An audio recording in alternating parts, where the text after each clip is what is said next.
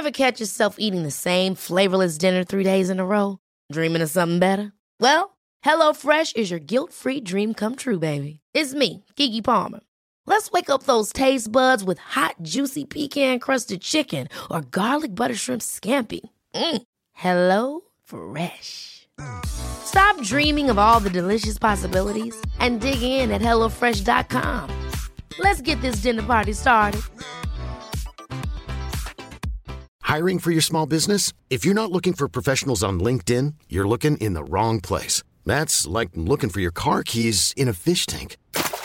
LinkedIn helps you hire professionals you can't find anywhere else, even those who aren't actively searching for a new job but might be open to the perfect role. In a given month, over 70% of LinkedIn users don't even visit other leading job sites. So start looking in the right place. With LinkedIn, you can hire professionals like a professional. Post your free job on linkedin.com/achieve today. Wow. Nice. Yeah. What you're hearing are the sounds of people everywhere putting on Bombas socks, underwear, and T-shirts made from absurdly soft materials that feel like plush clouds. Yeah, that plush. And the best part? For every item you purchase, Bombas donates another to someone facing homelessness. Bombas. Big comfort for everyone. Go to bombas.com/ACAST and use code ACAST for 20% off your first purchase. That's bombas.com/ACAST. Code ACAST. Hi, I'm Emily. I'm 31. Nicknamed the Pass Out Princess, my dream job was to be in a Gap commercial, and I had a crush on one of the cats from the musical Cats as a kid. I'm Margot. My age is TBD. I love Domino's Pizza. I'm allergic to black olives. And one time I met Trey Cool from Green Day in a bathroom. Well, it's us, and we're back. Welcome. Truly stupid. Like the dumbest. I feel like yours were way better than mine. I know. I went through like the crush from a cat from Cats. How the most embarrassing ones I could think of because I looked at all of those. Well, at least yours wasn't, I once burned down a house as a child. Wait, did you really? No, not me. I was supposed to be like, okay, true. Oh, like that one chick. You're like, oh my God, are we in the movie Unforgettable right now? I'm about to be like, wow, this episode of Next took a real dark turn. I guess this is no longer MTV Reality Part 2, but behind the scenes of Firestarter in real life. You were the inspiration for Drew Barrymore's classic. It's why I have such a deep connection to her. We are with old millennials. Welcome back to our podcast. We are a deep dive on shallow topics from the late 90s and early 2000s. We are your hosts. I'm Emily. I'm Margot. And today we are, of course, talking about more of the MTV reality show Canon cinematic universe. Everything is a cinematic universe. You know what? Thank you, Disney. Yeah, thank you for buying up so much stuff and convincing all of us it's not a monopoly, it's a cinematic universe. This weekend they announced a Star Wars collaboration with Le Creuset, like the Dutch oven company. Oh my God. Okay. So it's getting, the cinematic universe is getting out of control. We are peak cinematic universe.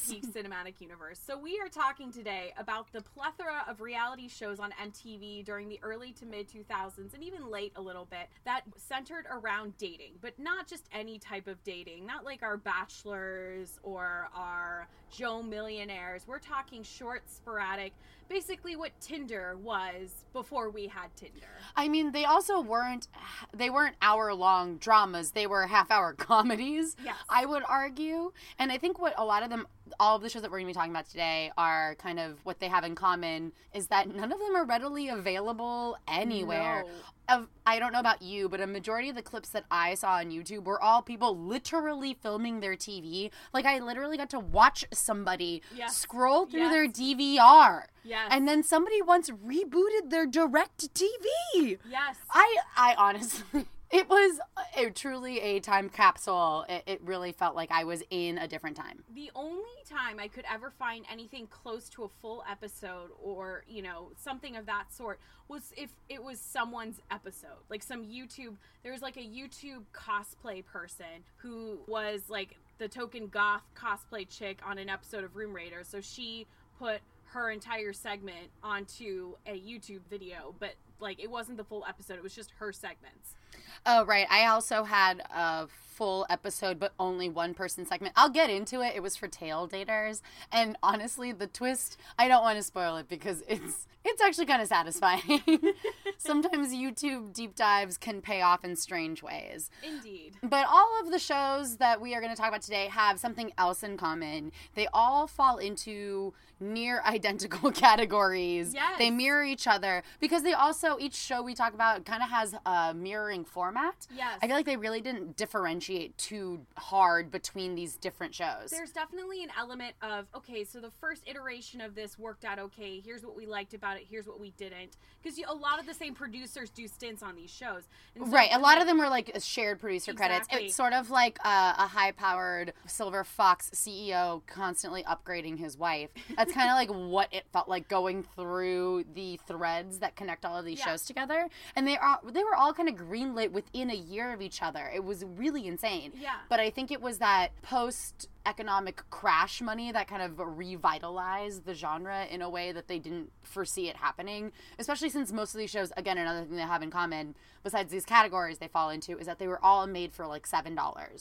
The production value on these shows is you're banana. We're gonna go into it more later, but it is like bananas that I'm like, I could have produced this show. No, my high school job at the time of between babysitting and working at Aeropostale, I could have been a producer on this show. Emily, we could easily remake this show on our phones for the same amount of money, and it would look way better. And our writing would be significantly better than some of the lines. I don't know. I have said. to say, okay, so I know that all of these are incredibly scripted, but I found it to be charming in this sort of Leave It to Beaver kind of, oh, do you remember when we used to speak to each other this way? Even the like deeply misogynistic things that people were saying, I was like, this is quaint compared to all of the shit that you fucking hear now. It's true. And there is a little bit of like, aw, thanks, Mom. But it's after she's, shared that this girl, her daughter has a great ass and boobs or something. And I know. like, a lot of it is. Gee, shucks, Mom. Like you said about that contestant from Next, you're like, I'm all about titties.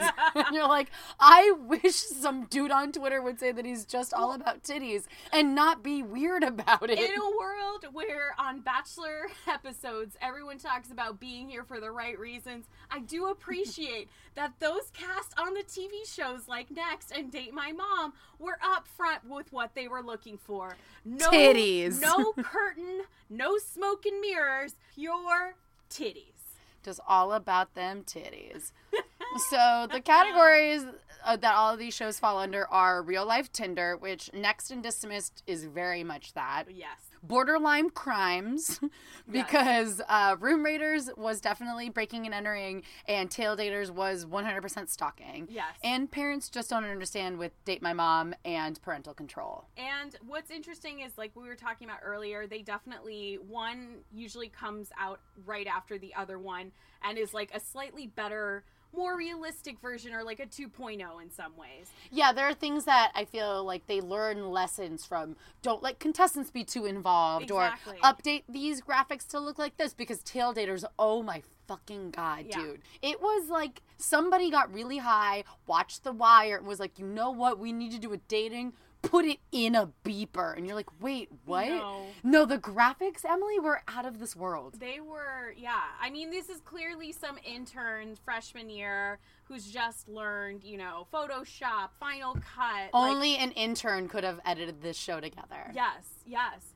And I think, even my first show that I'm going to talk about with Dismissed, I mean, just the feeling and the awkward segues, you're just like, everybody was trying it out. It was the wild, wild west. It was like, we all worked on Singled Out at one point or another, but we're really going to try this out in the wild for the first time. Was Dismissed chock full of Singled Out producers? Yes, Dismissed was full of Singled Out producers. It aired from 2001 to 2005. It has 1.5 stars on IMDb.com. All of these. What does that mean? Slightly better than Date My Mom.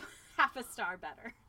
Wait, Date My Mom has 1 star? Yes. Oh, no. It was co-created by Tim Hedrick, David Ellenberg, and Mike Nichols. And no, not that Mike Nichols of The Graduate fame. Even though you warned me about that before we started recording, I immediately went there, despite knowing this, upon hearing you say Mike Nichols. You can't help it. If it were Date My Mom, it would be so apropos.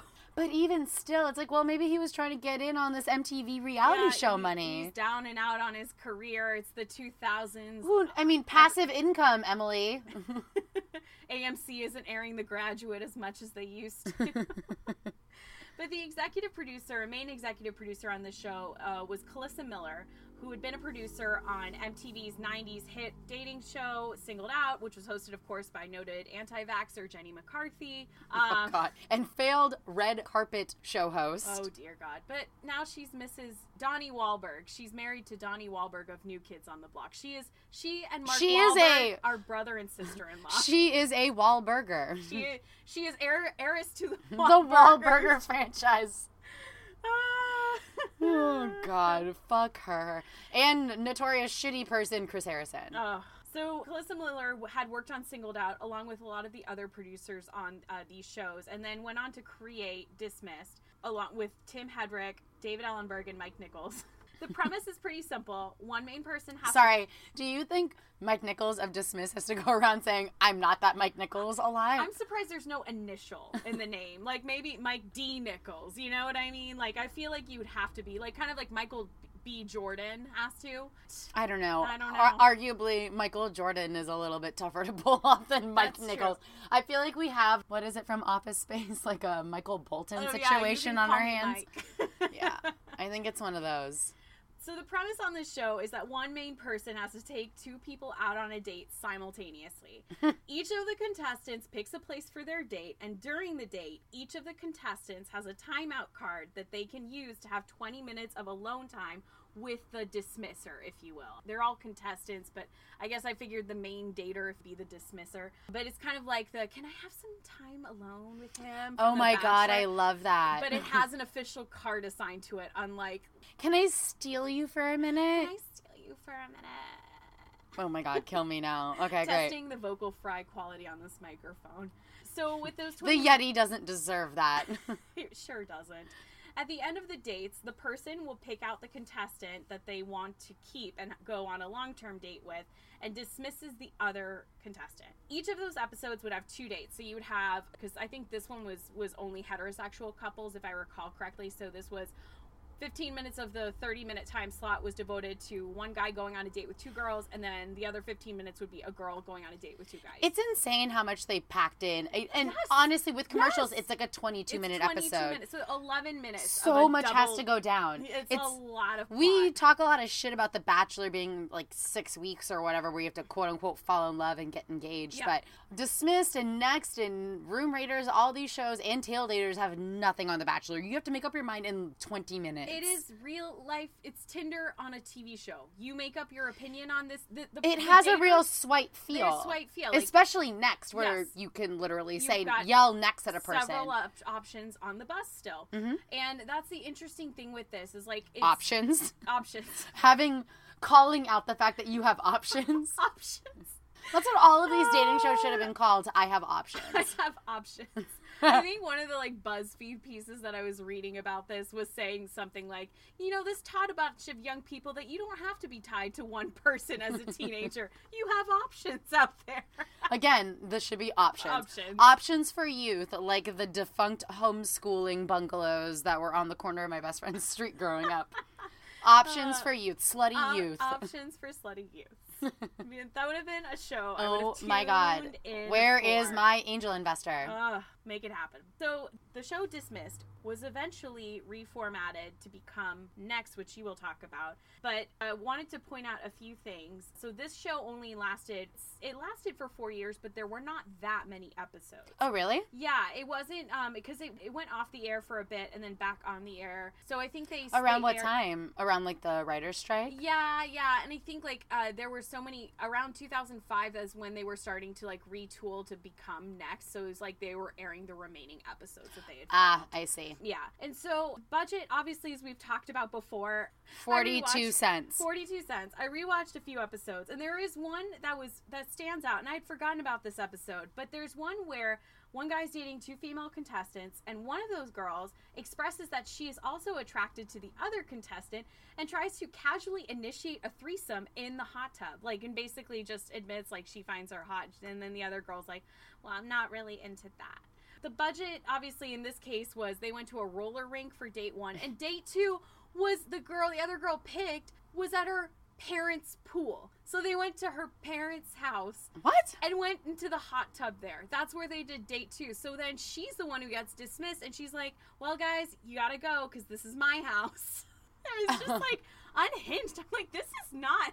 That's like, so awkward. Like MTV didn't have the money to rent a pool that was not. Emily, why is that shocking to you? No, you're right. You're absolutely right. Again, a $4 budget. $4 budget. You gotta make up for it. Your parent. This is like if your shitty friend in high school that's like, oh, are your parents cool with this coming over? Cool. And then they invite like 10 other people that you did not agree to. Exactly. That's what it's like to like get involved with MTV. Yeah.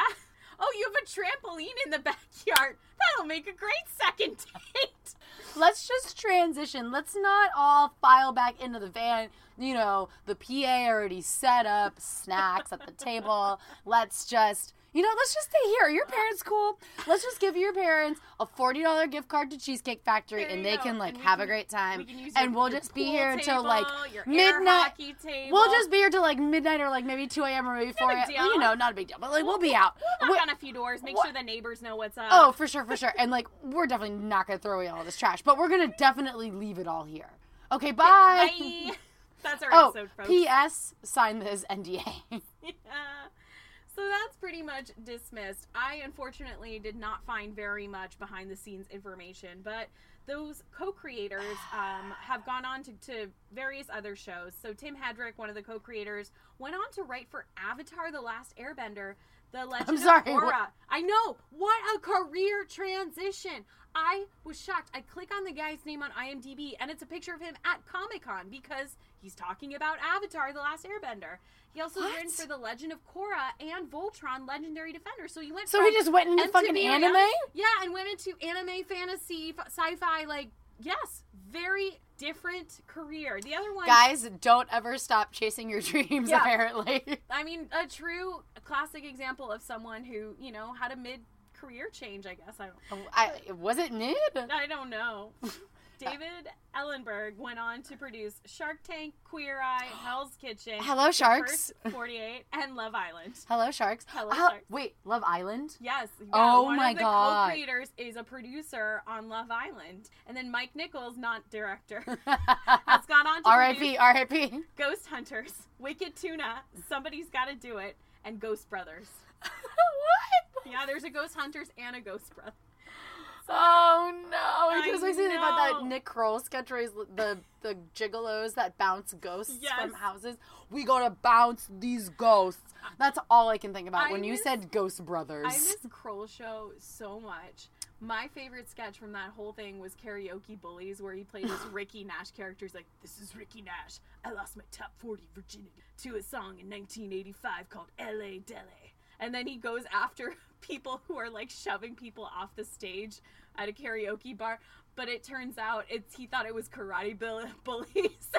He finds out midway while filming that it's in fact karaoke bullies. Sorry, we can cut that. I love Kroll Show. I think everybody loves publicity. Yes. But I in particular love the Rich Dicks bit. And also where they just like do cocaine the whole time. It's very funny. Love to do cocaine. And I also love Gigolo House when Chelsea Peretti shows up as Farley. It's so dumb. The show was so dumb.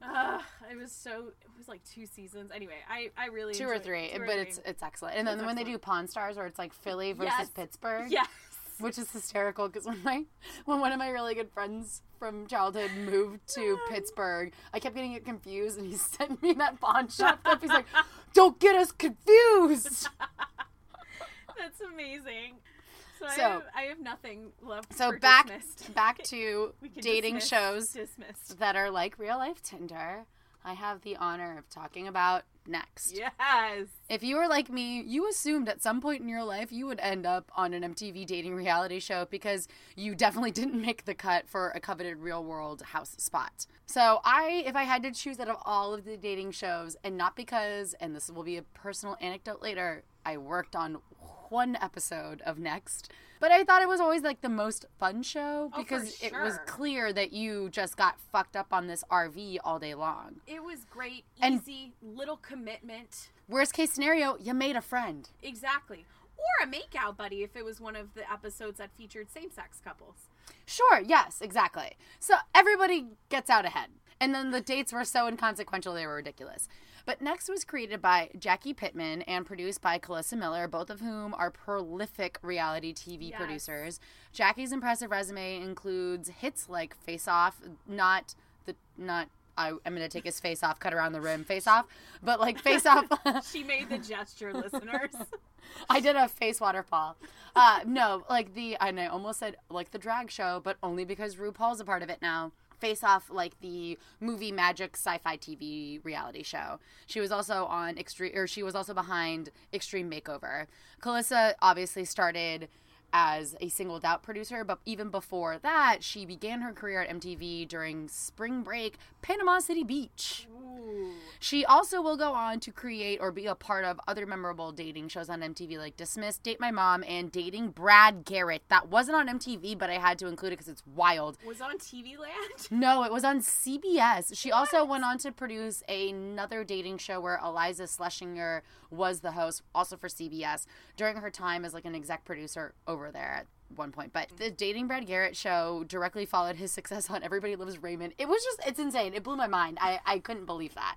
I totally forgot about that point in time where anybody gave a shit about Brad Garrett. No offense. I think he's a great actor, but I remember there was all that heat on him during Everybody Loves Raymond, and then it was like a steep drop off. It's very similar to like what's happening to the Modern Family people, but anyway, this show ran for 6 seasons from May of 2005 to December 2008. It was only 30 minutes, which, take notes, The Bachelor.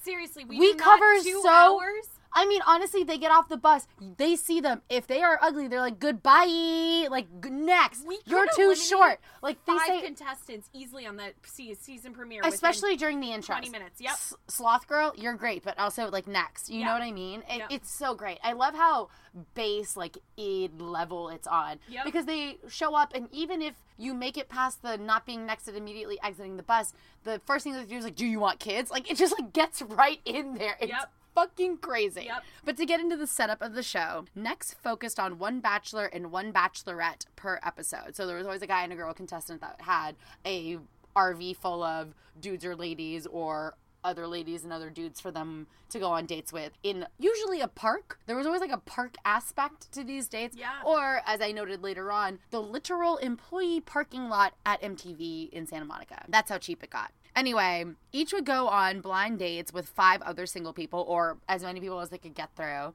known as the daters. The daters were secluded on an RV, and that RV was referred to as the next bus. So the main love interest could shout next and end the date at any given time, which is the thrust of the action and the drama and the tenseness coming from that. So the premise was inspired by its creator, Jackie Pittman, and her own dating experience. She just had noticed, like, I guess when you're trying to date and you're trying to get into a serious relationship, you go on a lot of dates. Yeah. And she had noticed that there were a lot of like little things that sort of like set her off, and she wished that she could just say goodbye to this person, like immediately go on a different date because she just like didn't want to break speed. Not deal with like the 30 minutes pops and circumstances. Or and oh, let's pretend to make like a second fake date, and like then I gotta avoid you, and then I gotta pretend. Hang out again. Oh, I just saw this text message I meant to send you, but I'm out of town for 2 weeks, and like, oh, whoops.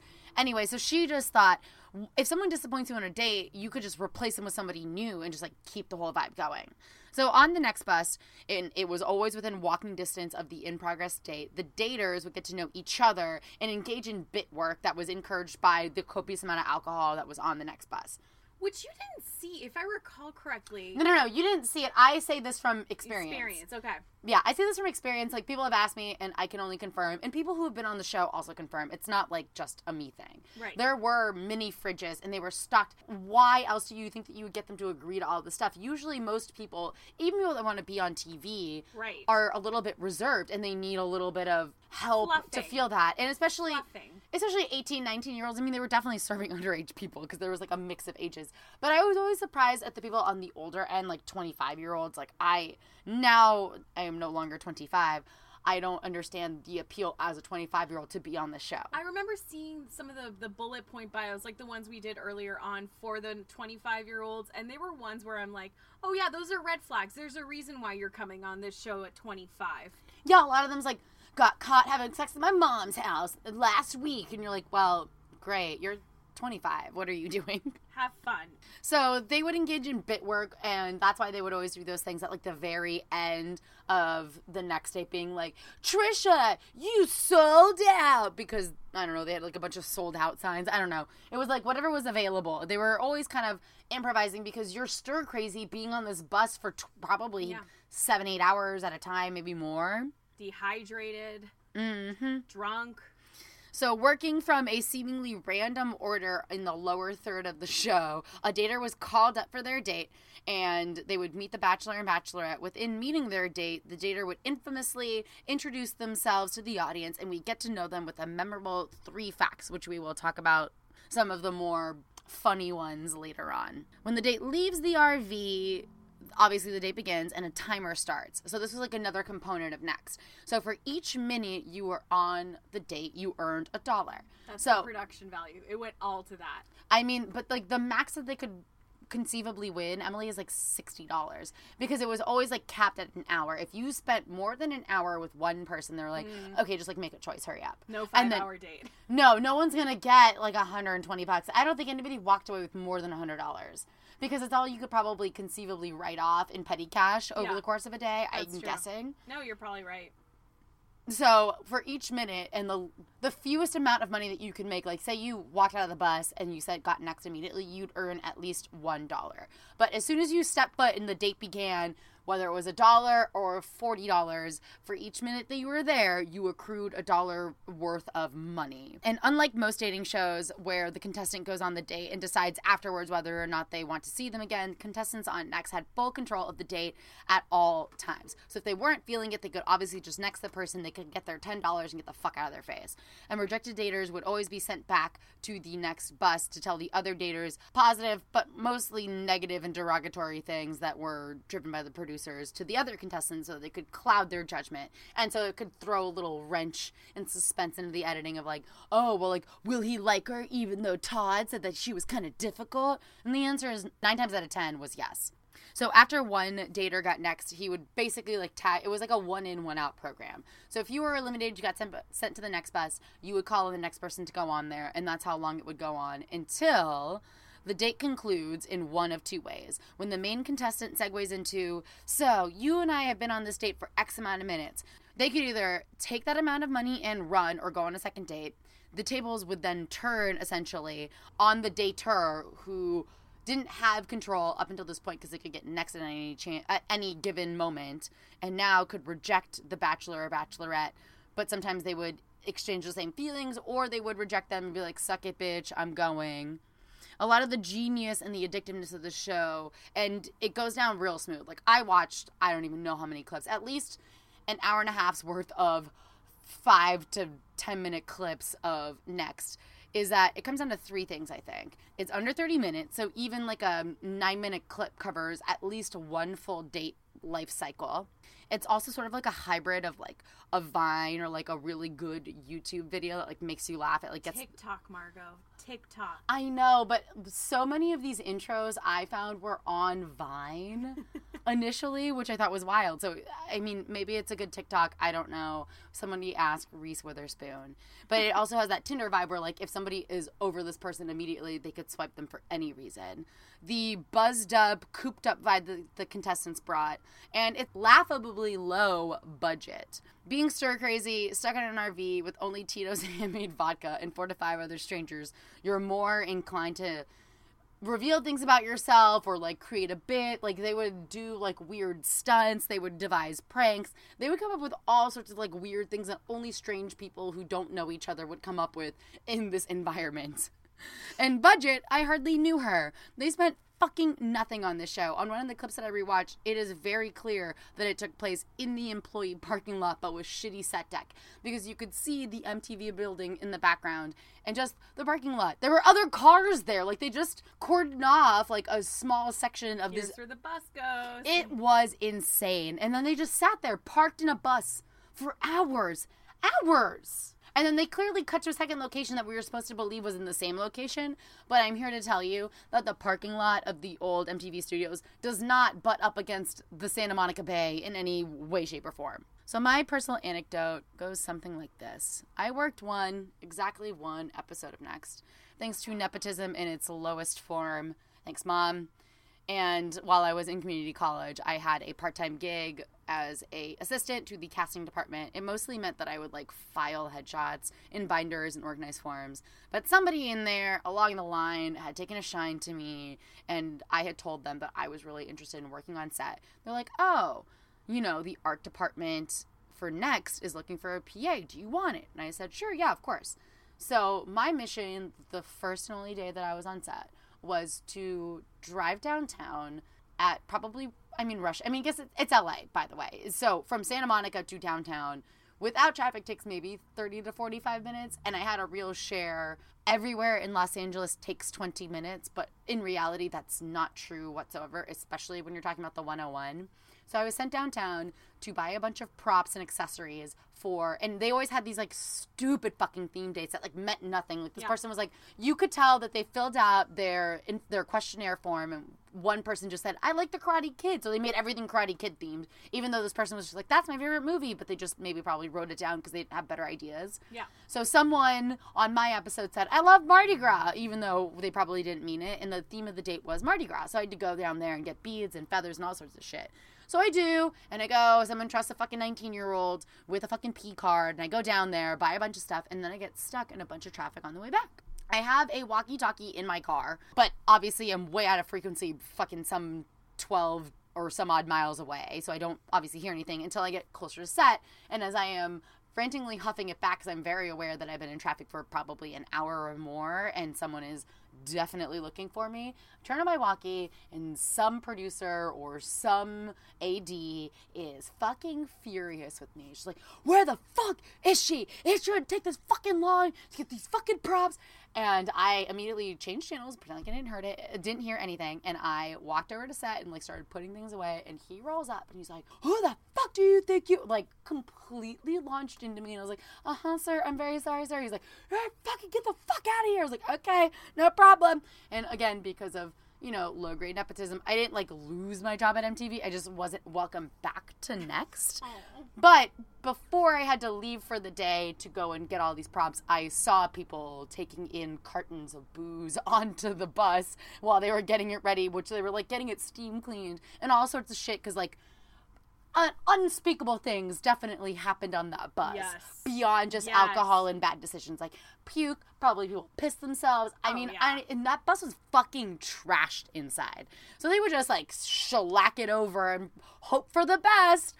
I also think they went through several versions of that bus. So I saw maybe V2 or V3 of the RV.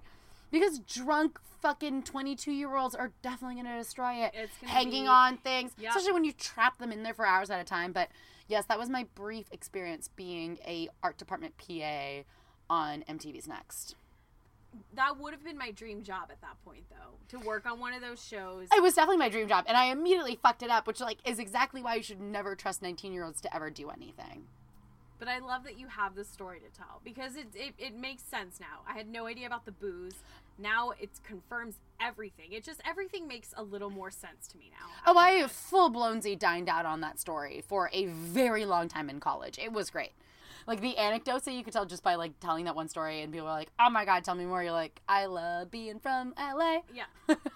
Give me a Jack and Coke. This is a bad choice. That Randy Newman song you just sang. Yes, you know, just Randy Valley Girl Newman. Okay, so some infamous intros. So a lot of the intros, as we stated at the top, sort of like read like two truths and a lie, but on crack. Yes. And I feel like a lot of it was producer machinations of like taking disparate things on their questionnaires that they had to fill out and turning them and twisting them into things that they were not. So one of my favorites during one of the clips that I watched was a man or a boy named Kyle who was 19, whose quote went a little something like this. If this girl wants a guy that looks like Luke Wilson without the wiener nose, I'm it. Also, during one of the clips that I watched, the guy who ultimately wins the segment with the Bachelorette goes on to tell her that he's quote-unquote mixed with a quarter Native American and quarter African American, but notes that he is 75% white. This is pre-23andMe, and this fuckery was already starting. Those are, and as we've learned in previous episodes, I am no mathematician. But those stats are bogus. That math does not check out. But also, she ate it up. She's like, well, I just hope the right percentage of you is black. I was like, oh my God. There were so many clips like this, though. And this now. This is a common factor in all of these shows. There is a lot of racist shit that you rewatch now in 2019. You're like, yeah, that's not a funny joke. That's actually horrible. So cheap. And then a clip that Emily and I watched together before we recorded. Player on the outside, virgin on the inside, licensed metrosexual. And I'm just going to run through a couple. 2005. I'm going to credit Lane Moore here and her Instagram account of Hotties of MTV Next. I think it started as a Tumblr, and this is just a tribute, but still, it is attributed to Lane Moore, period. So we have Matt, 22, has a chronic sweating problem. Offended by people who eat veal, had sex while talking on the phone to his church pastor. Weird flex. Wow. Tyler, 19, eats only organic food. Okay. Trained in martial arts. All right. Has a Bible verse tattooed on his chest. Yikes, yikes, wow. Yikes. Jenny, 19, can fold her body into a basket. Attracted to Harry Potter. Had sex while her best friend watched. My favorite is the guy who dumped a girl because her breath was, quote, stank ass. My favorite deranged next one is Stacy, 18, nickname, quote-unquote, hippie, afraid of goats, lit her house on fire when she was 6. And then my last favorite one is the girl, Keisha, 18, failed her driver's test 5 times, blew up a microwave, and thought guacamole came from guacs. I really can't. I mean, the show is perfect, but it's also incredibly stupid. Yeah. These people, I mean, the casting calls. So I have a question for you. Yes. So when I was doing research on Room Raiders, which I'm going to talk about next, there were people who auditioned, but it was just a general casting call at MTV. It wasn't specifically for Room Raiders. Was that the case with Next, or were people auditioning, going to these casting calls knowing that this was for Next? So I don't really fully know, but from the casting department, from what I did see, people definitely showed up for general auditions. Yeah. And then casting directors from each show would weigh in on who they think would fit for each show. And oftentimes people would fit for 2 shows, but then maybe they only needed one white guy and they needed someone else. They needed to fill a certain demographic. Or they also did, to their credit, try to match someone's preference as best they can. So I feel like they did a lot of general cattle calls, and you weren't ever really quite sure where you would end up until they called you back for a second, or they just straight up casted you and told you. And sometimes if you couldn't make one show, then maybe they would shift you over to your second choice. Yeah, no, that makes sense. So obviously with Room Raiders, the big thing, and I understand why you wouldn't want to tell people, is that they would keep it a secret that it was Room Raiders. And over time, I think people got smart and realized, oh yeah, I'm definitely going to get cast for Room Raiders. But in the general kind of casting call, you didn't know that you would get placed on Room Raiders. But they did make sure that they knew they would go over at a time when you would be at home. So Room Raiders aired from 2003 to 2009 and currently has 2 stars on IMDb.com. There were several producers on the show, but the main one to talk about is Sarah Nichols, who produced the first 66 episodes of the show. The premise there is that Ever catch yourself eating the same flavorless dinner 3 days in a row? Dreaming of something better? Well, HelloFresh is your guilt-free dream come true, baby. It's me, Keke Palmer. Let's wake up those taste buds with hot, juicy pecan-crusted chicken or garlic butter shrimp scampi. Hello Fresh. Stop dreaming of all the delicious possibilities and dig in at HelloFresh.com. Let's get this dinner party started. I'm Sandra, and I'm just the professional your small business was looking for. But you didn't hire me because you didn't use LinkedIn Jobs. LinkedIn has professionals you can't find anywhere else, including those who aren't actively looking for a new job, but might be open to the perfect role, like me. In a given month, over 70% of LinkedIn users don't visit other leading job sites. So if you're not looking on LinkedIn, you'll miss out on great candidates like Sandra. Start hiring professionals like a professional. Post your free job on linkedin.com/achieve today. 3 guys or girls are unsuspectingly picked up by MTV and brought into a van. Meanwhile, I mean, it was very much like old school when they kidnap all of the pledges. Yes. Because, I mean, especially the first season, if you didn't know you were cast on the show, it was probably terrifying. Yeah, and so I'm going to go into that. It actually ended up not working out really well one time for that reason. Oh, so, yikes. Yeah, so there were a lot of issues. And, like, rewatching this, I'm like, this is so messed up. So the premise is, you know, they get picked up unsuspectingly and put in a van. Meanwhile, the camera crew gets rid of any photos to reveal their identity. They do what was called a pre-raid.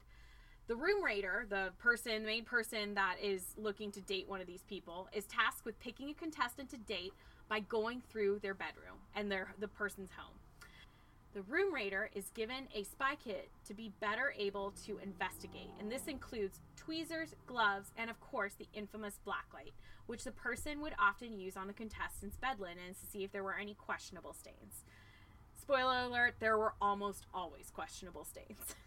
The first episode's setting was actually at Tulane University in New Orleans and featured as kind of initial introductory hosts Nick Lachey and Jessica Simpson to bring it back to our old millennial cinematic universe. Nick Lachey and Jessica Simpson? I mean, if they're hosting, and this is, I think, very shortly before they get divorced. Oh, Lord. Yeah. So there were some... What a time. Yep. So notable episodes, of course, as you all know, for those of you who've watched it, oftentimes the person would find sex toys, or they would find dirty magazines, or weird costumes, or whatever. There were a handful of celebrity episodes. The one that's most notable is the one featuring a pre-High School Musical and pre-gap tooth surgery, by the way, Zac Efron. And this is when he was on that CW show Summerland, starring Lori Loughlin of SAT's USC admissions scandal fame. Of Varsity Blues scandal fame. Varsity Blues. Of criminal visor activity, Lori Loughlin.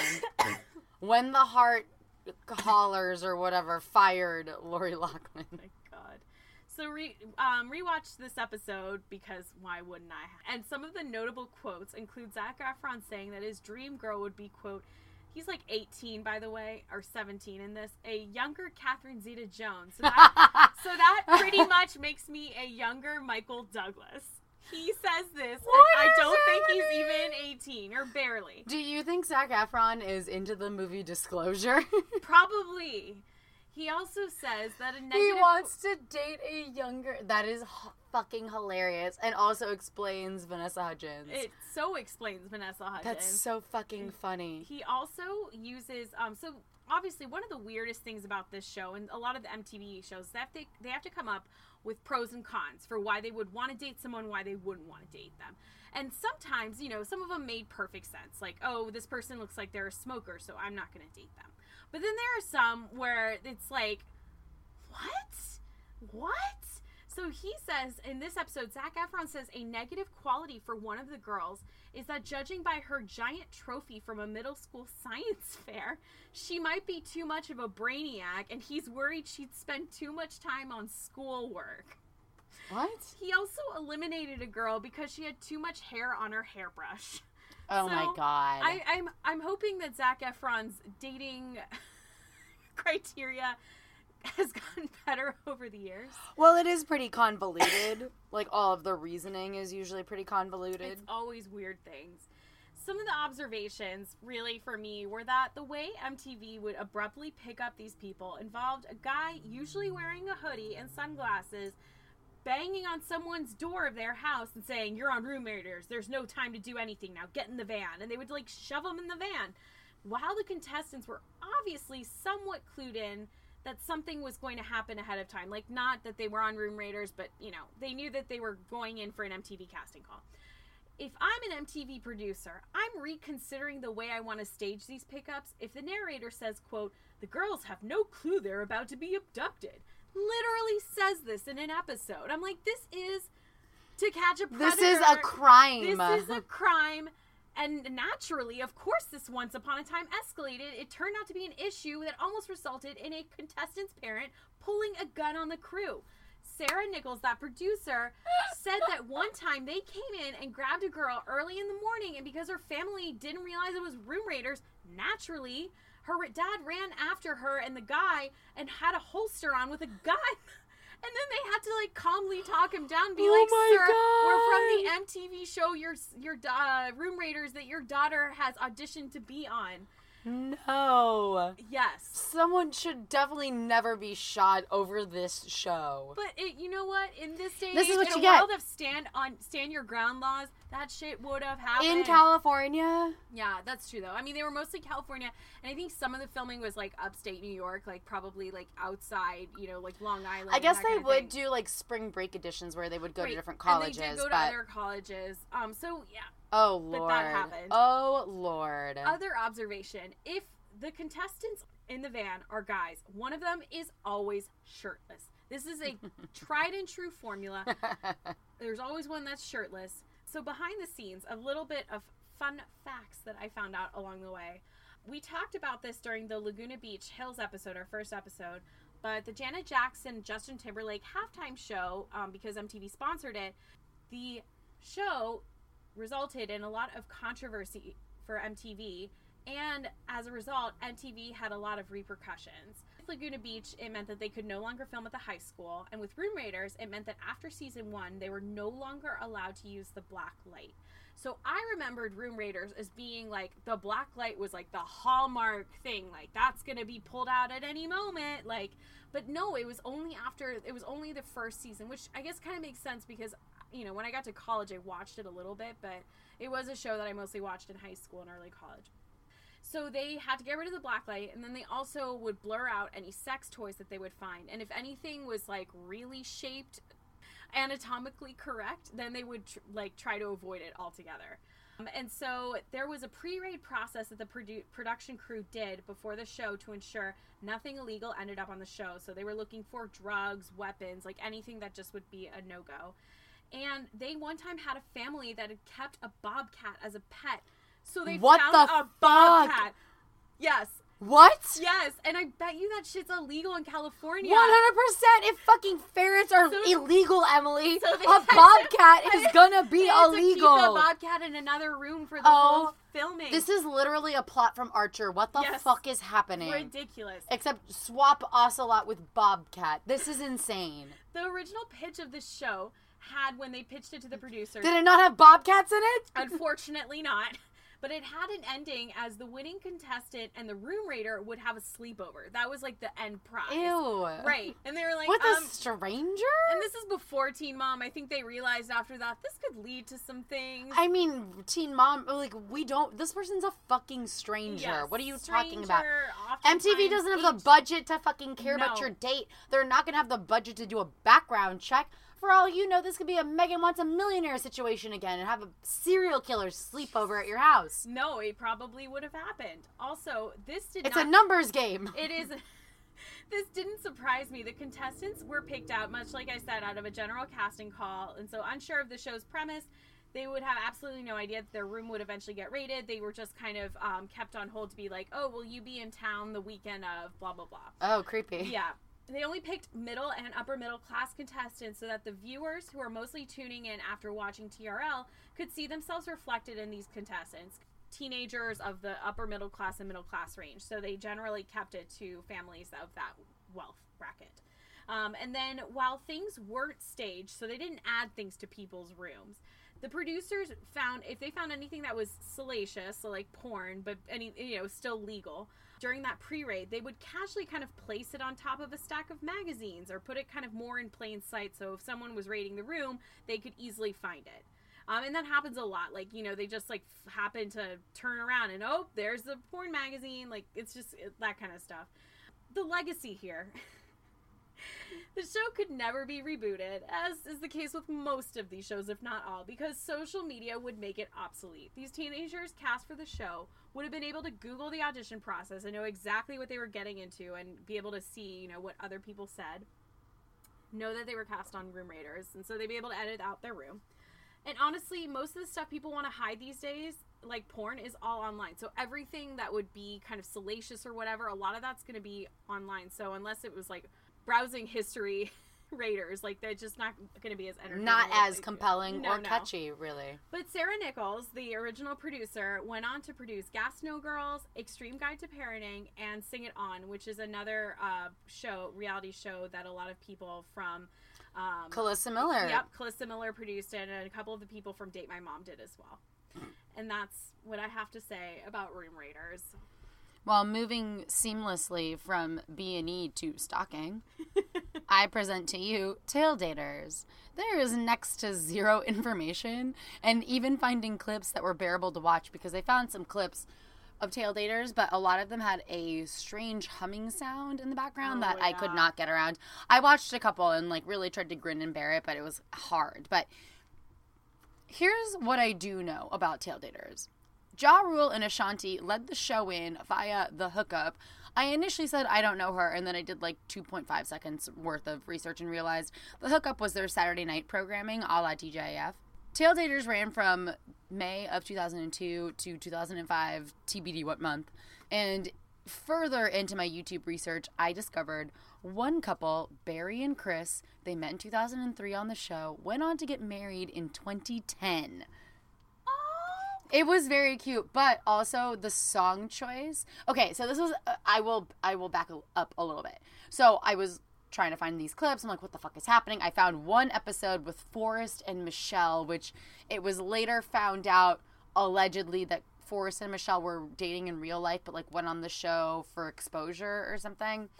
It doesn't really matter. So in this like clip dive, I found another clip that was, and Forrest was the one that posted like, I was on an episode of Tail Daters and here it is. So this was another one of those, like, I met my future wife on Tail Daters. Here's our episode and our story. And it was John Legend's, like, Perfect or whatever. Whatever that song that everybody uses at their wedding. All of Me? I think I am thinking of Bruno Mars. Oh, yeah. Ever see your face? Yeah, Just the Way You Are. I fucking hate that song. And... that song plays over like a clip show montage of their date when they met on fucking Tail Daters. It's wild. She meets him, Barry meets Chris, and immediately kisses him. And then it was off to the races from there. And then it segues from that Bruno Mars song into that John Legend. All of Me, where he is proposing in the water on the beach to Barry 7 years later. Wow. He's literally on one knee in the ocean holding a ring, which I was like, that is even more sus than my friend that got engaged on Splash Mountain, which I was like, that gives me anxiety. Do not put valuables near water. What? Water don't fucking play around. No. What are we doing? Anyway, so he's like proposing to her, and then it was like another montage of like pictures from them like immediately post being on Tail Daters, like, together and watching their whole relationship. Unfortunately, the music choice was a bit of a hurdle for me, so I was, like, fast-forwarding a bit. But, I mean, I did initially get very choked up, but then as the music got worse, I was like, I can't do this anymore, I gotta go. But I cannot believe this trash-ass show produced one successful marriage. That's amazing. Especially considering the setup. Per the show's opening credits. What if you were sent on a first date with your closest friends, spying on your every move, watching you live from a stakeout bus, paging you with their advice, but never exposing who they are until the end of the date? I present to you Tail Daters. A lot of it was shot, or at least the beginning of it was mostly shot in and around hotels in Santa Monica, close to the MTV offices, which were, if you are from the area or know the area well, kind of near J.J. Abrams' Bad Robot. So it was all in that vicinity. So it was a lot of like corporate hotels where I also used to do a lot of drugs. The graphics package is wild for Tail Daters because they're all living inside of beepers, like I mentioned earlier, where it's like a weird hybrid of The Wire, but like make it jaunty for white teens. It's like really bizarre. And like even for 2002 to 2005, it felt dated. I don't know anybody that still had a fucking pager in 2002. No, unless you're a doctor. Exactly. Unless you are a doctor, there is no reason why your friends would be paging you romantic advice. And even then, don't let your friends page you romantic advice if you're a doctor. That seems very irresponsible. But the way that the intro was sort of shaped in the beginning when you like meet all of the players was equally as baffling. It also, the graphics package was like part beeper, part Oregon Trail, where you would have the chapter title 2 little square boxes like the Brady Bunch, and then 4 other square boxes on the left or right-hand side that were supposed to represent the people that were in the stakeout.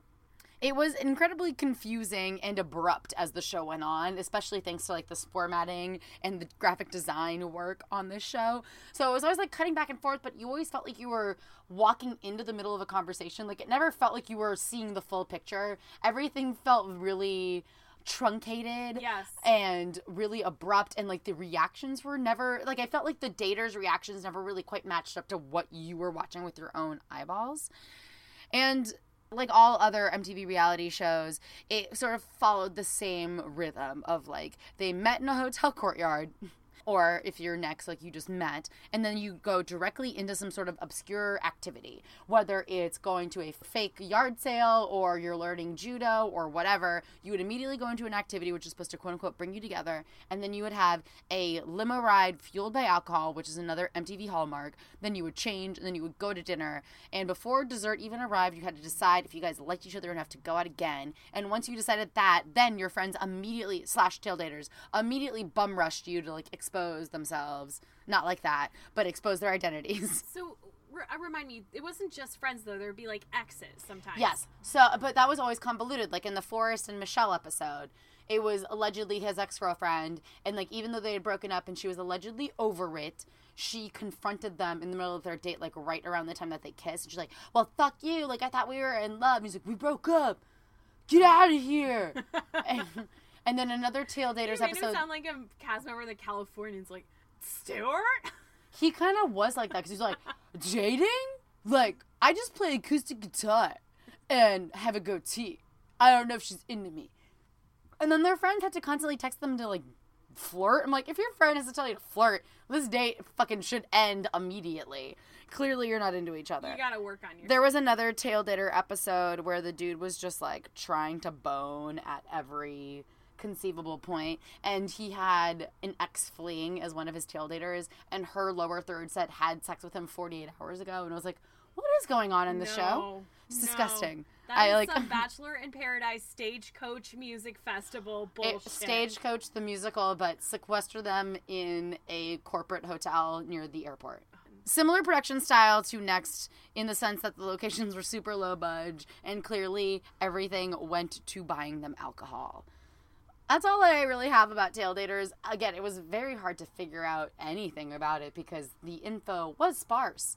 Even though it ran for a while, I think it was sort of a similar situation to Dismissed, where it ran for, like, maybe 1 or 2 seasons, and then it disappeared. And then right before, say, like, a Room Raiders was going to premiere, because I feel like that was its only kind of competition or, like, similarly themed show. Yeah. They aired a whole bunch of stuff because they're like, well, we already have it. We can only make money if we air it. So they just aired it.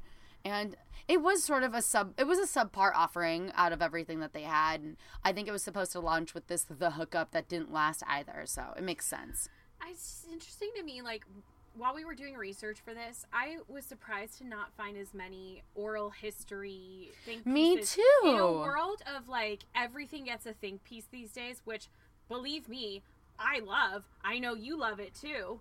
But I'm so surprised that for everything they wrote on Laguna Beach and The Hills and, like, all the other MTV shows that were on around the same time, there really wasn't anything about the dating shows. And what's really interesting is that they even, like, a lot of MTV reality shows outside of, like, the Ashley Simpson show. They all outside of something that had, like, a celebrity component. Yeah, so they all, and what's interesting is they all had the same production crew, or very similar. Like, there was a lot of crossover there. So it would make it very easy to write pieces. I read a lot of think pieces that were, like, history of dating on TV since, like, the 50s, where they talked about, like, Singled Out, and also talked about the dating game and, like, the Newlyweds and all that. But, well, the most information that I got about Jackie Pittman and in regards to Next was from, bizarrely, a third-party loan, like, venture capitalist blog, because she was talking about how she became, just sort of like her path to becoming a producer. She initially had, like, she had met somebody when she had changed careers into producing reality TV from scripted, like, around the time that the writer's strike was happening. She met, I forget what his name is, I'm sorry, like, an older established reality producer. Right. She started out as, like, his assistant. He went off to create his own production company, took her with him, And together they did Extreme Makeover and like a couple other like more mainstream ones, and he's also behind Next to In Addition to Face Off. And then so she talks about how she left him at some point after like all of the MTV stuff and started her own production company. And once they started to become successful after 2007, she wanted to have some third-party funding thanks to this like loaning company to like sustain her small production company and keep it all afloat during the notoriously slow season, which is like December, January. Yeah. But the only reason why I knew anything about her, because I tried to look into more Calissa Miller stuff because I was very fascinated, because she has like a very crazy, not crazy, but like has like a very prolific and but there wasn't much on her. Nothing. It was really the most info I got on her was stalking her fucking LinkedIn. There were like press releases when she went and like started a new job or something like that. But yeah, like when she started at CBS, that was a lot of press about her then. But it was really hard to. It was hard to find any real background, like how did this get made, kind of stuff, other than the stuff that I know personally. But and that's even thin, clearly. Yeah, no, for sure. And again, like the one I'm about to talk about now is Date My Mom, and that was one where, again, I really thought there would be a whole lot more, because to me, this one would never get made in 2019. It's just like the concept. Oh, for sure. The parent shows are probably the weirdest ones, just because, like, sure, the other ones, I mean, those are pretty weird too, like the ones that are borderline crimes. But this one, I mean, it's just the way these parents talk about their children is unhinged. Like, very strange. And no more did I feel this when watching Date My Mom or rewatching it. It aired from 2004 to 2006, and it currently has 1 star on IMDb.com. The executive producers, of course, included Calissa Miller, who was also an executive producer on Next, as we talked about, as well as has gone on to be a producer on Exposed and Sing It On. Co-created by Howard T. Owens, who also co-created Parental Control, and will go on to produce Kath and Kim, The Biggest Loser, Sheer Genius, and all the spin-off reality hair shows that Tabitha was on Bravo. Really? MasterChef and The Film Jackie. I loved Sheer Genius the first season. That got me to cut my bangs one night, because it is cheaper than therapy, as we've talked about. Yes. It was directed by Adam Goldberg, who was a cinematographer on The Ashley Simpson Show and Till Death Do Us Part, Carmen and Dave, and was also a director on Next. So a lot of crossover. Very similar premise as Room Raiders, but the main difference is rather than using rooms to determine who you're going to go on a date with, you're using moms. On the show, the premise was pretty simple. Each episode had a main person, either a straight guy, a gay guy, or a lesbian. They never had any straight girls. And so they would go on 3 dates with 3 moms, and based on what they said about their daughter or son, they would pick the person they want to date. The dates ranged from simple lunch dates to cheerleading, car washes, picking wildflowers, cooking, sports, and in one episode they even got tattoos, and it just kind of depended on the person's likes and dislikes. The big reveal would happen at the end in the most weirdly staged thing, where the main person would bring back all 3 moms and announce who they had picked and who they had not picked. And of course they'd do the first 2 people that they didn't pick. And each time they'd say, I don't want to date your son or your daughter, or I do want to date your son or daughter. The mom would then introduce the kid, and the big reveal would happen when they would come out of a tinted window limo and just open the door. It's like, here's my hot daughter, Shauna. Like, and it would be that person would come out of the limousine. At the end, the mom, the main person, and the son or daughter they picked would join hands and run off together with a picturesque beach in the background of the sunset. And then the mom would send them off with the new couple and wave them goodbye. And it was just a very, much like the other shows, just very formulaic. Some thoughts I had while rewatching clips of Date My Mom. This was incredibly painful to rewatch because, one, it's clearly scripted, obviously, and that can't be way. And as the various contestants say these incredibly cheesy things, like, some people are better at it than others. Like, I think some people know what's up, they milk it, and I appreciate that. Others, it's just, like, falls so flat. Or it's like pulling teeth, or you're like, oh my god, take 1 improv class. And this really did feel like the most scripted of the shows I had to watch for this episode, probably because of the intergenerational banter. Because it's not just the banter on the date. It's also like the, oh, Mom, what do you think? Well, honey, I think you've got a great rack. Like, that they say the most uncomfortable shit. Well, Parental Control is like that, too, where, like, the intergenerational banter is hard to watch. It's forced. So forced. And so after all 3 dates, the moms would reconvene with their daughters or sons. They were all so confident that they had it in the bag. They're like, oh yeah, honey, no problem here. He's cute and we're going to get him. And then my favorite quote, there's an episode where a mom goes on a date with a woman who's, and her daughter is one of the potential people that this woman would end up with. She talks about her daughter's curves in the following way, along with like using like hand motions to just describe how curvy her daughter is. She says that her daughter, quote, has a big rack and an ass to match. Cool. Ugh. You just can't hide those suckers. Nope.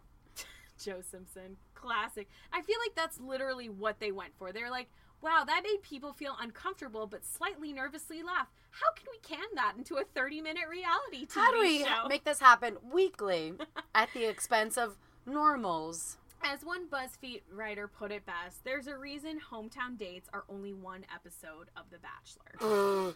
This would never get made in 2019 because of the uncomfortable pimping out that takes place that just already was very uncomfortable in 2005. Surprisingly, or not surprisingly, does not age well at all. Anyway, that was Date My Mom. That's all I have. I wish there was more. Honestly, I had forgotten about Date My Mom at all, because I feel like next in Parental Control, I guess, are the ones that I remember the most vividly, and I'll get into why I remember Parental Control even at all. But Date My Mom, as you were describing it, came clearer into focus, and as you were describing it, I was like, this is real gross. It's disgusting. And the other thing that I hate the most about this show, and this happens with all these shows, but it's particularly bad. Well, it's a lot of like, my parents fucking hate my taste in other people. Right. And so the one other thing I don't like is that they made people who are less attractive like a butt of the joke. So these casting calls, there's all this, like, one of the funnier episodes of Date My Mom would be when the guy or the girl picked a person who ended up being conventionally less attractive than the other people. And you see their reaction shot. They're like, oh, no, gross. I've got this Uggo. And it's just like... Sorry. No, Uggo is funny. Yeah, I know. It's hilarious, but at the same time, so just horrible. Like, I mean, it's not hilarious to make a person the butt of the joke for looks reason. Right. For looks reasons. But, I mean, it was very of its time, though. It's so of its time, and it's interesting. And especially on these shows where, and you would look back on, like, a Rock of Love or something where it's like, yeah, she's got a rockin' butt, and, she's got a horse face. Bret Michaels. Thank you. And I feel like, why are we saying all this about women when you wear a bandana 24/7? Like, let's just equal out the playing field a little bit. And that was the thing. It was never towards the guys. I think the worst that I ever saw guys, deal with on these shows, on Room Raiders, someone was like, whatever, you're a dork. Like, something really... not great, but not, like, nowhere near what the women... calling someone a dork is not, like... Yeah. Is not sort of, like, Parental Control where one mom was like, he's fat and he's lazy. I'm like, whoa, whoa, whoa, whoa. Right. No, but it's, like, that kind of thing where, obviously, there's no way in hell these shows would get made because, like, no one would let that fly I think world. A lot of it is the delivery, too, because they don't even believe half the shit that they're saying. So it makes the shitty thing that they're saying even shittier because you're like, well, why bother saying it? Just... don't say anything if you don't care. Right. Yeah. What a wonderful segue into Parental Control, which is a lot of parents shitting all over their kids' taste. And also kind of like shitting all over their kids. Sometimes it was a lot of like, she deserves better, he deserves better. Yeah. But a lot of it's like, Susie's a fucking moron for dating Tim. And you're like, whoa, relax. Susie's 19. Let her be a dipshit. It's not a big deal. She needs to go out with a Tim to realize that. That she needs like a Colin or whatever it is that you want. Parental Control was created by Bruce Klassen, and it ran from February of 2006 to 2010. Again, not a ton of info, and also not a ton of early season clips available outside of season 6 and 7, which I thought was strange. And all of seasons 6 and 7 are on MTV.com, but anything earlier, I had a fucking horrible time trying to find it. Because, as I will talk about later, I have a personal connection, and I was trying to find the episode in which I know the person who was featured on it, and I couldn't because it was from 06 or 07, sometime around then, the dark ages, when they decided not to put any of the show up on the internet. So what premiered as Parental Control in February of 2006 is very different than what premiered at MTV's Spring Break in 2005. In the OG version, a girl interviews 5 guys, and after 5 questions for each person or an activity of some sort, so like it was like a BOGO deal, like an equal value kind of situation, her father will eliminate one of the contestants, and this continues so on and so forth until only one contestant remains. So it's a little bit misogynistic, like, oh, daddy knows best, kind of like a gross-o shit. I don't remember this MTV Spring Break from 2005, but I don't like this dating show. But in the version that we have come to love and know, the parents are the ones that are unhappy with their child's current significant other. The parents interview and select prospective partners who vie for the affections of their child that they want to replace their significant other. Their child goes on a date with 2 of the people that their parents select, and it's one for each. So mom's pick and dad's pick, and they go on a date with each of them. And it obviously all seems to happen over the course of 12 hours. So, like, they go on, like, marathon dates while also being told that their significant other ain't shit, ain't ever gonna be shit, and you shouldn't date this shit. So their child goes on 2 dates with one select from each of their parents, and then the child has to decide whether they want to keep their current relationship, stay single, which all of them should just stay single, or choose one of the new prospects. During the date, the parents and the current partner sit together, which I thought was like the most absurd part of the whole fucking thing. Like, why would you want to sit with people who also hate you that you also in turn hate? They would sit with the current partner, watch, and comment. And a lot of it was like the mom or the dad being like, suck it, fucking loser. Yeah, like, you're out of here. See, that's a gentleman. Get your shit and get the fuck out. He just opened a door for her. What a good guy. What a keeper. Or if it was the reverse and it was like a son going out on a date with chicks and it was the girlfriend that the parents had, be like, see, you're sluts. You're like, you don't give it up because it's what sluts do. And you're like, oh my God. Look, she's wearing a skirt that touches her knees. Like, that kind of shit. She's a good Catholic girl and you're just a whore. You're like, oh my Lord, these people. And, like, luckily the daters wouldn't be able to hear any of this, but we as watchers have to fucking be subjected to this. So as the date unfolds, we have to watch and check in on all of this. And there's no, like, beeper communication like in Tail Daters, thank God. But when the date ends, the child has to select their new partner amongst the field of competitors versus their current partner. They have to pick in 3 rounds, essentially. It's like, okay, out of your partner and these 2 prospects, which top 2 do you pick? And it's like current partner and prospect, or like 2 prospects, but like that never really happened. It was always like significant other that I'm currently dating and like 1 new person. And then they would have to go out on dates again while everybody judges and watches and all this other shit. And then eventually, at the very end, it'd come down to the significant other or a new prospect, and usually the current boyfriend or girlfriend are the ones that are selected, which angers the parents. In some instances, the child chooses, like, one of the parents' choices, resulting in, like, the significant other leaving angry and, like, a bunch of, like, faux confrontation kind of happening. And then the last option that almost never happens, unfortunately for the rest of us, is that the person decides to be single, which is truly probably what's best for them. Yes. Like its predecessors, the longer that it went on, the more overly produced parental control started to feel. And in 2017, MTV attempted to revive it along with Wild 'N Out, which I do believe they did revive, but I don't think that they did revive parental control. Luckily, they made Are You the One? Sluts Edition this year, and it's perfectly trashy TV. It was like gender queer, gender fluid. Are You the One? And it was a mess. It was amazing. Everyone was just like drunk and crying and fighting. It's like what Bachelor in Paradise wants to be. I feel like it takes all of the best parts of the formulas from the mid-2000s shows and puts them in the right place and updates it for like what should work in 2019. Agreed. And on to my brief personal anecdote.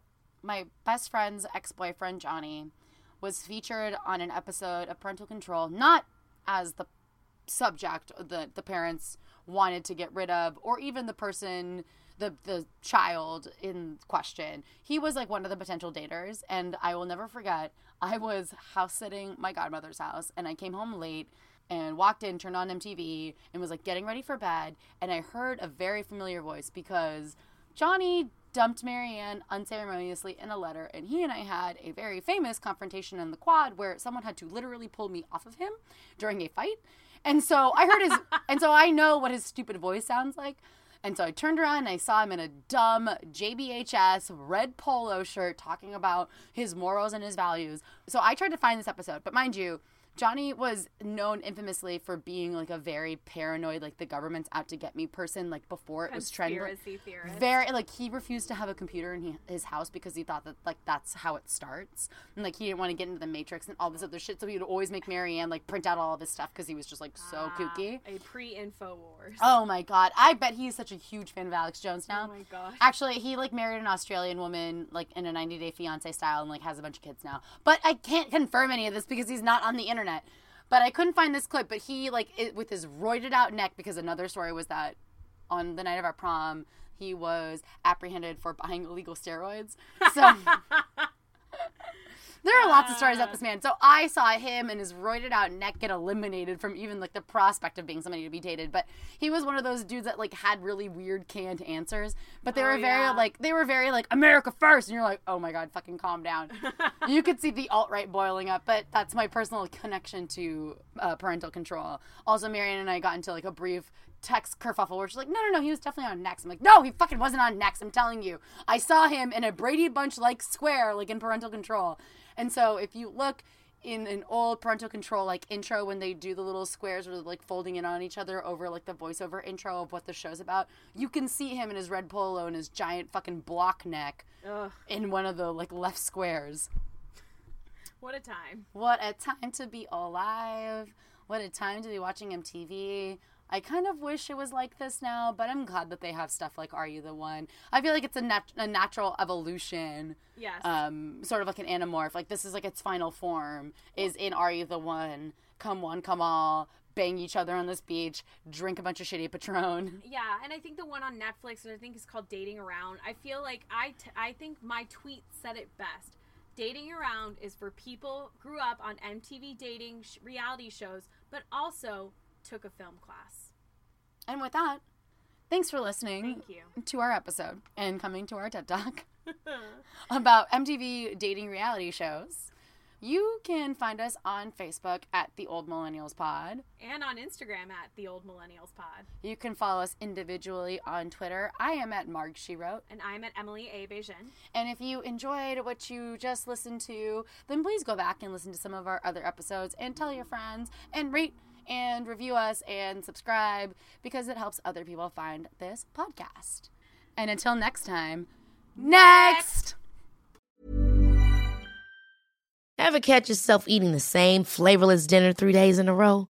Dreaming of something better? Well, HelloFresh is your guilt-free dream come true, baby. It's me, Keke Palmer. Let's wake up those taste buds with hot, juicy pecan-crusted chicken or garlic butter shrimp scampi. Hello Fresh. Stop dreaming of all the delicious possibilities and dig in at HelloFresh.com. Let's get this dinner party started. If you're looking for plump lips that last, you need to know about Juvederm lip fillers. With Juvederm Volbella XC and Juvederm Ultra XC, your lip look, whether it's subtle or bold, can last up to 1 full year with optimal treatment and no additional maintenance. Find a licensed specialist and see if it's right for you at Juvederm.com today. That's JUVEDERM.com. Add fullness to lips in adults over 21 with Juvederm Volbella XC or Juvederm Ultra XC. Do not use if you have severe allergies or a history of severe allergic reactions, or if you're allergic to lidocaine or the proteins used in Juvederm. Tell your doctor if you have a history of scarring or taking medicines that decrease the body's immune response or that can prolong bleeding. Common side effects include injection site redness, swelling, pain, tenderness, firmness, lumps, bumps, bruising, discoloration, or itching. As with all fillers, there's a rare risk of unintentional injection into a blood vessel, which can cause vision abnormalities, blindness, stroke, temporary scabs, or scarring. For full, important safety information, visit Juvederm.com. Hey, it's Paige DeSorbo from Giggly Squad. High quality fashion without the price tag. Say hello to Quince. I'm snagging high-end essentials like cozy cashmere sweaters, sleek leather jackets, fine jewelry, and so much more. With Quince being 50 to 80% less than similar brands. And they partner with factories that prioritize safe, ethical, and responsible manufacturing. I love that. Luxury quality within reach. Go to quince.com/style to get free shipping and 365-day returns on your next order. Quince.com/style.